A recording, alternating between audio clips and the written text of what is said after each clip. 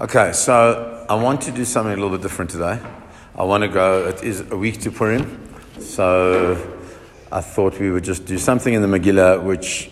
And next week you're not doing it, right? Yeah, next week is Purim, yeah. So I wanted to do something in the Megillah which is a little bit different, I hope, from what you've done before. Just to do something that's important to understand and to know. Might not be earth-shattering, but it's important. So let's go. Okay. So according to our minhag, we have a minhag. When you read the Megillah, and for those who are teachers of little children, it's very important. Don't know who the teachers are. Ah, look at that. Rosh Hashanah. Right. There's a minhag that we have that during the reading of the Megillah, there are 4 psukim that are read, that are said, and then are repeated by the Baal Koreh. Okay. Now, why are those 4 psukim read or repeated? So there are various reasons, but it seems to be that the most important one is that those 4 psukim are not for us. They're not for us, the adults. They're actually for the children. They're actually supposed to be taught to the children. Okay, right? They're supposed to be taught to the children so that they'll be excited, waiting for their pasuk to come on. Okay. Now they also form fundamental parts of the story because they frame the story in many ways. So what I'd like to do is I'd like to look at those 4 psukim so that we can then just understand where they fit, how they fit, what they're saying, and then we can hopefully it'll frame our understanding of the Megillah a little bit more. So the first pasuk is not in the first perek. The first perek is the story of the party. Okay? Now those parties were about as depraved as you could possibly imagine. It was everything. Whatever anybody wanted was there. So when we think about that, it's really speaking about the food and the drink and everything, but it was on every level. So those parties were selected to the extent that the king calls his wife and he's prepared to kill her because she doesn't come because that's against his will, right? Not appropriate. He's advised by Haman and all the other people to kill her. He does that. We know how that story unfolds. But where I really want to look is I want to look in Perek Bet. In Perek Bet, pasuk number Chet. Perek Bet, pasuk Chet is the first pasuk. It introduces us to Mordechai. But by the way, there is a school of thought, a current school of thought, that what these psukim do is that they frame Mordechai as the main role player in the Megillah, according to one way of looking at it. And so therefore there is a school of thought. It's a very conservative reform school of thought that you should also say certain psukim that also bring out Esther's role in the Megillah. You know, I'm all for pushing the role of women, but I think that's pushing it a little bit out of the minhag. That's my personal feeling, but you can feel whatever you want. I'm happy to get responses. Okay, so the point is the following. So it introduces us to Mordechai. What is the introduction to Mordechai? Let's look at this quickly. Ish Yehudi haya b'Shushan Habira. There was this Ish Yehudi. What does Yehudi mean? Don't say Jew. Because this is the first time it's referenced in Tanakh. It's from Yehuda. That's the problem. Ish Yehudi haya b'Shushan Habira. Ushmo Mordechai ben Kish ben Shimi ben Yair ben Shimi ben Kish Ish Yemini. He is from the tribe of Binyamin. So if he's from the tribe of Binyamin, why are we calling him from the tribe of Yehuda? That's a bit of a problem. So let us try and understand. Says Rashi. Rashi says, Al shegala im galut Yehuda. The reason why it's called an Ish Yehudi is because he was exiled with the Galut of Yehuda. Kol otan shegalu imalcha Yehuda hayu kuriyim Yehudim ben hagoyim va'afilu mishevet acharhem. They were called Yehudim by whom? Ben hagoyim. The word Yehudi, I mentioned this in my Shabbos my shir on Shabbos. The word Yehudi seems to be from here actually a very disparaging word, and it's a word that's used by the goyim. We are not Yehudim. We are Am Yisrael. They're fundamentally different. The one is indicative of the fact that we're part of the exile of Yehuda, and that's Yehudim. The other one is who we are, where we're supposed to be. And we have to decide how we're going to live our lives. We're going to live our lives as Am Yisrael, or we're going to live our lives as Yehudim. Are we going to live our lives in a modus of Galut, or we're going to live our lives in a modus of aspiration to get back to where we belong? So we've chosen very clearly to live our lives in a mode of aspiration. And that is something very important. So this pasuk reveals this man, Mordechai. We know that he's from the tribe of Binyamin. Why is that such an important fact for us to know? Say again? So we're going to say because Shaul came from Binyamin. Why is Shaul coming from Binyamin so important? Because Shaul, really, King Shaul, kind of is like, if you go back in time, you'll see he's kind of the cause of a lot of what's happening here. Because Shaul failed to kill Agag, as he should have killed Agag, and since he failed to kill Agag, therefore comes along Haman ben Hagagi. Okay, but there's much more to it than that. And that is that this man, Mordechai, who comes from the tribe of Binyamin, not from the tribe of Yehuda, even though he's exiled with them, carries in his DNA something that none of the other tribes carry. None of the other Shvatim carry within them that which Binyamin has. So, let's go back a little bit in history. And back in history, we know that there is Yaakov, after the birth of Yosef, comes back to Eretz Yisrael. And what does he do? On his way there, he meets his brother. When he meets his brother, what does he do? He divides the camp up into two, and then they all come and introduce themselves to Esav. And what do? They all bow down to Esav. But there's one who doesn't bow down, because he's not yet born. And that's Binyamin. Binyamin is not yet born. Binyamin is the only one who does not have it as a Masorah to bow down to the children of Esav. Who is Agag? Agag is the grandson of Esav, of Esav's great-grandson, right? Who is Amalek. Okay? Binyamin does not bow down to Esav in any way, which is part of the reason why part of the Beit HaMikdash sits in the area of Binyamin. Binyamin does not bow down to anybody. So this is Mordechai setting up a scene for us already, that this man is going to be doing something special because he's from the tribe of Binyamin. Okay? So now we can understand. What are we trying to show our children by telling us them about Mordechai? More than that. So number one, we're teaching them about a Masorah. There's Masorahs. Different people have different Masorahs. What Masorah does he have? He has a Masorah, which is an unbelievable concept, right? That he will not bow down. Like, why would he not? Just bow down, get over it, and move on. It means nothing.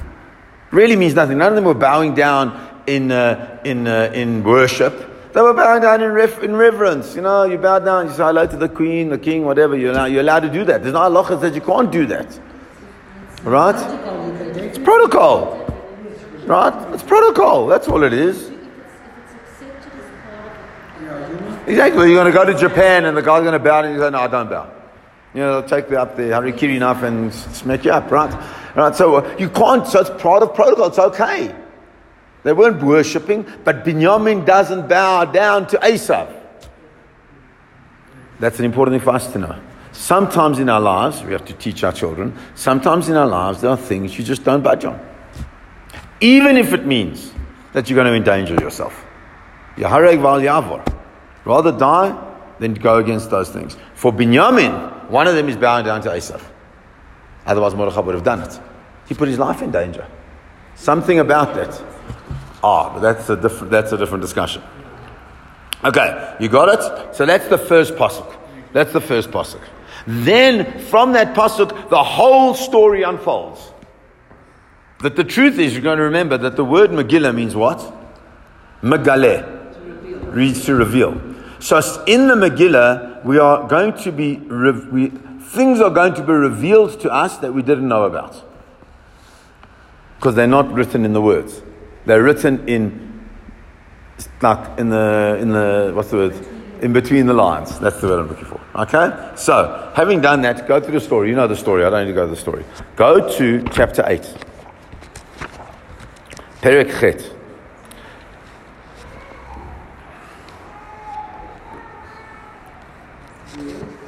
The whole story, the war, everything is happened. Perek Tet, Pasuk Tet Vav.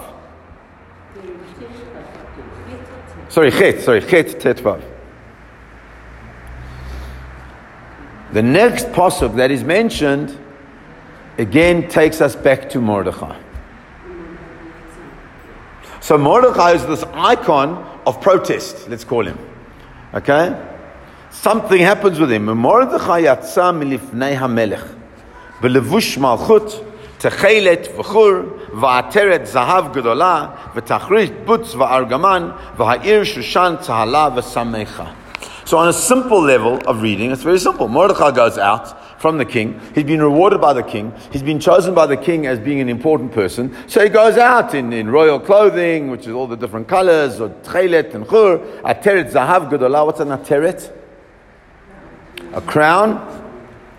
V'tachrich butz v'argaman. Tachrich is like a jacket of butz and argaman. V'ha'ir Shushan tzahala v'samecha. And the city of Shushan, tzahala v'samecha. Where do you know those words, brother? Tzahala v'samecha.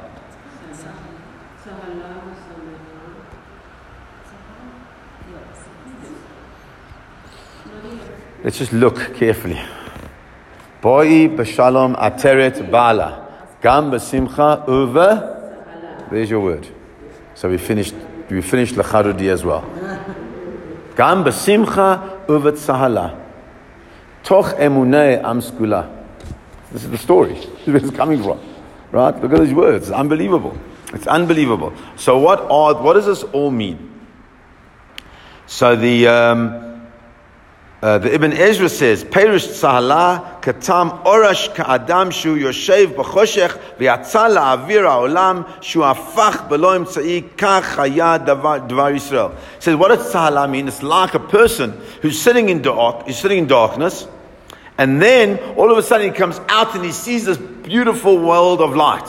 That's what tzahala is. It's just like, wow, light, incredible. It's that feeling of all the darkness has left him. Revelation, in a way, yes. Okay. Yeah. Va'ir Shushan tzahala v'samecha. Why the whole city of Ir Shushan tzahala v'samecha? Why are they relieved of? But why are they so happy? As the Yid caused all the trouble, what are they happy about? The war's over. They happy. This guy, one man caused this whole thing. Imagine what the Germans who weren't Nazis felt when the war ended. Just think about it.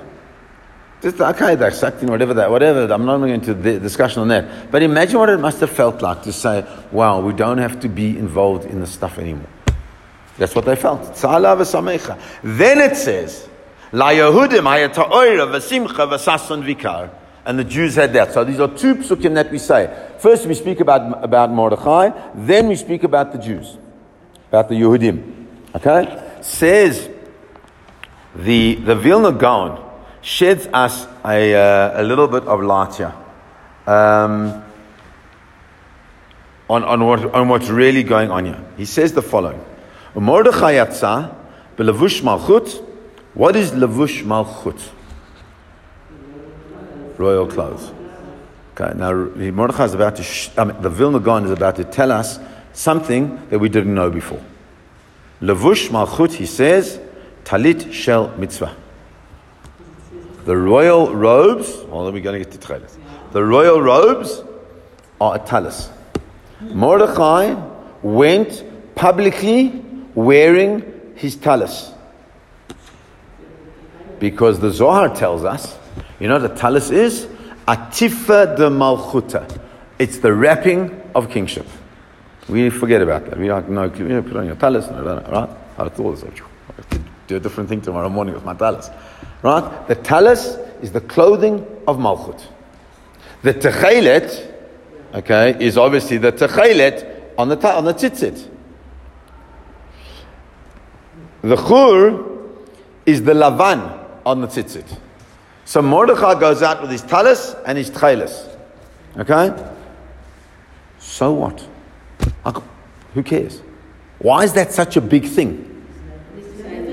What's this? Which means what?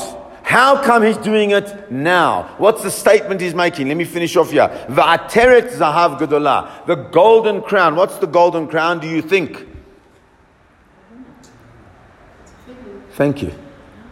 When we say the brocha, when men say the brocha, or Ter Yisrael b'tifara, that you crown the Jewish people b'tifara, right? What do? We touch a shel rosh. That's your shel rosh tefillin. That's the head tefillin.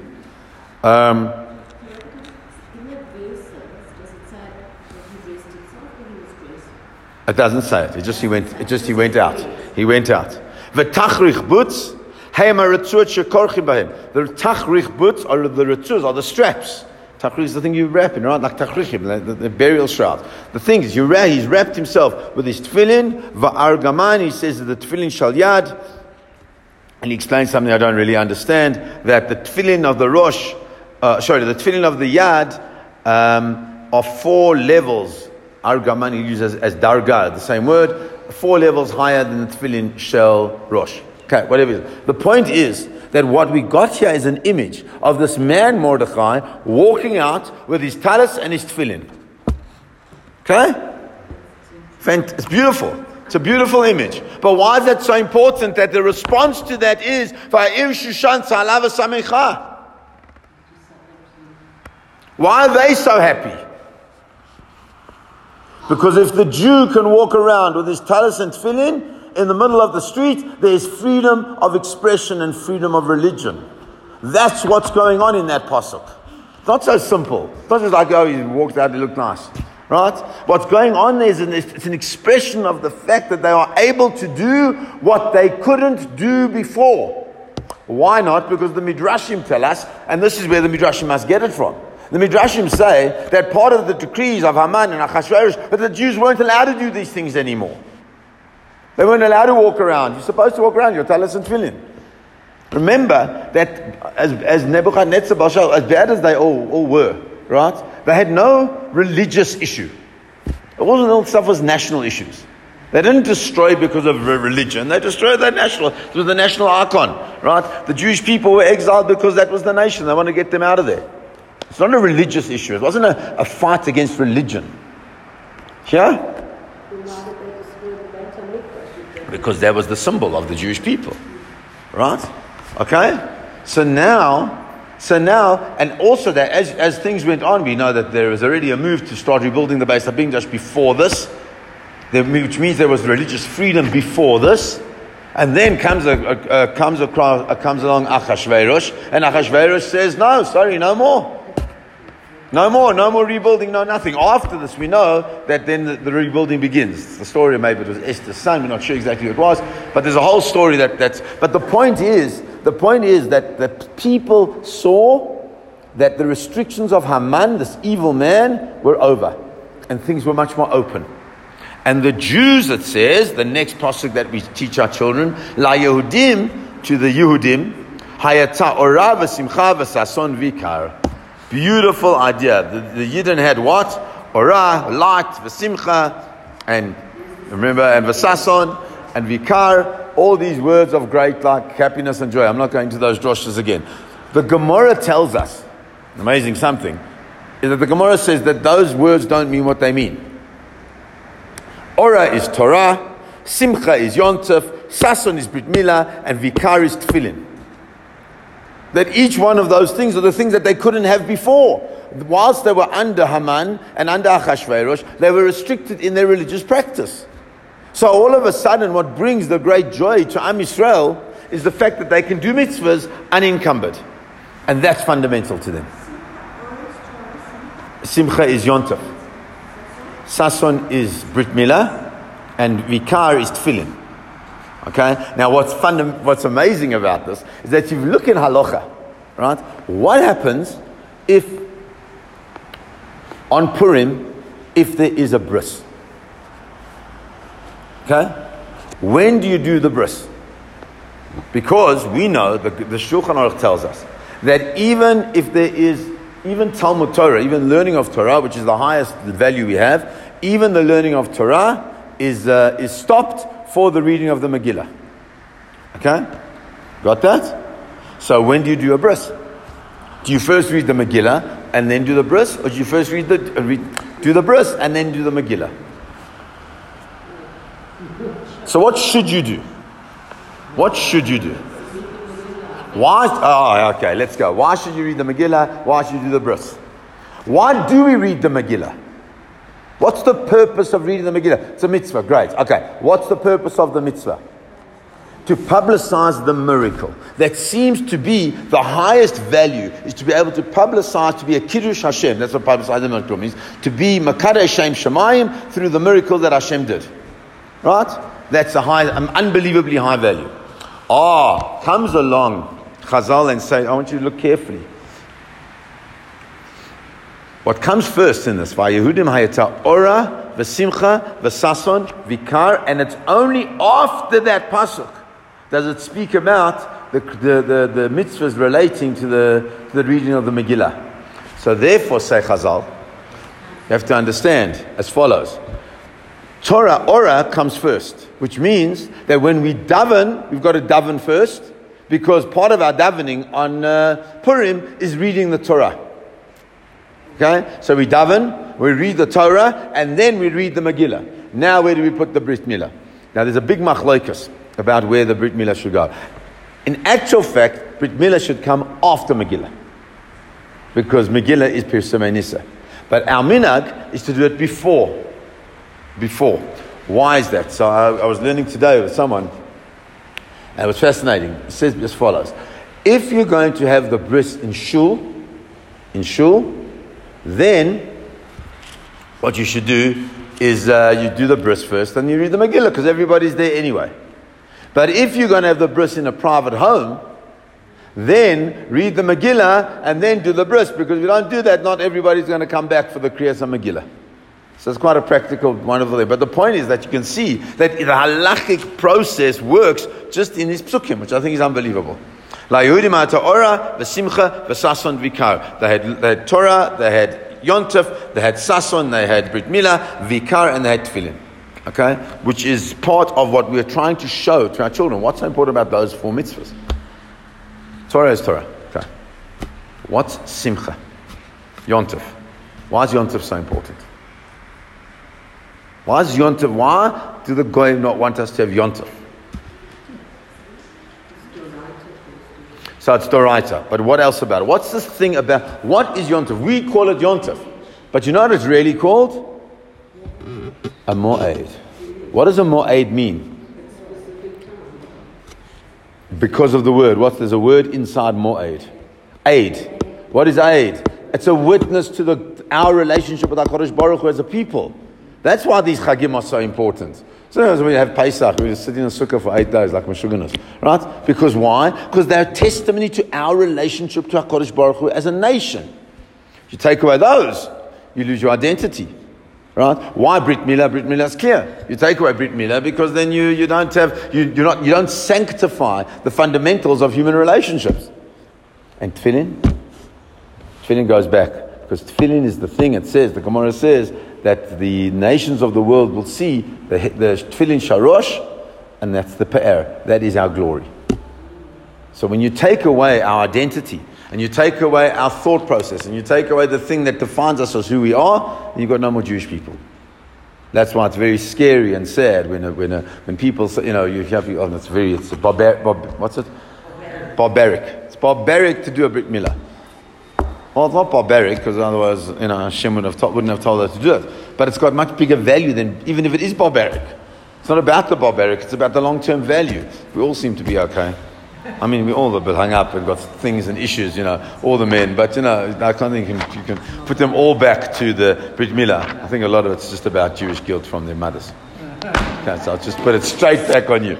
Okay, so that's it. So we've got the first pasuk is Mordechai. The second pasuk is Mordechai showing what it means to be a Jew. The third pasuk is about what? It's about Am Yisrael taking back that which they need to define them as the Jewish people.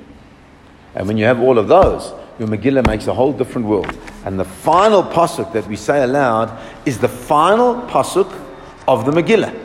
So go right to the final pasuk. Says the following: Ki Mordechai HaYehudi, keeps referring to him as that, by the way. Okay? Ki Mordechai HaYehudi, Mishneh LaMelech Achashverosh. He's the Mishneh LaMelech. What's the Mishneh LaMelech? Who else was the Mishneh LaMelech? Yosef. Okay?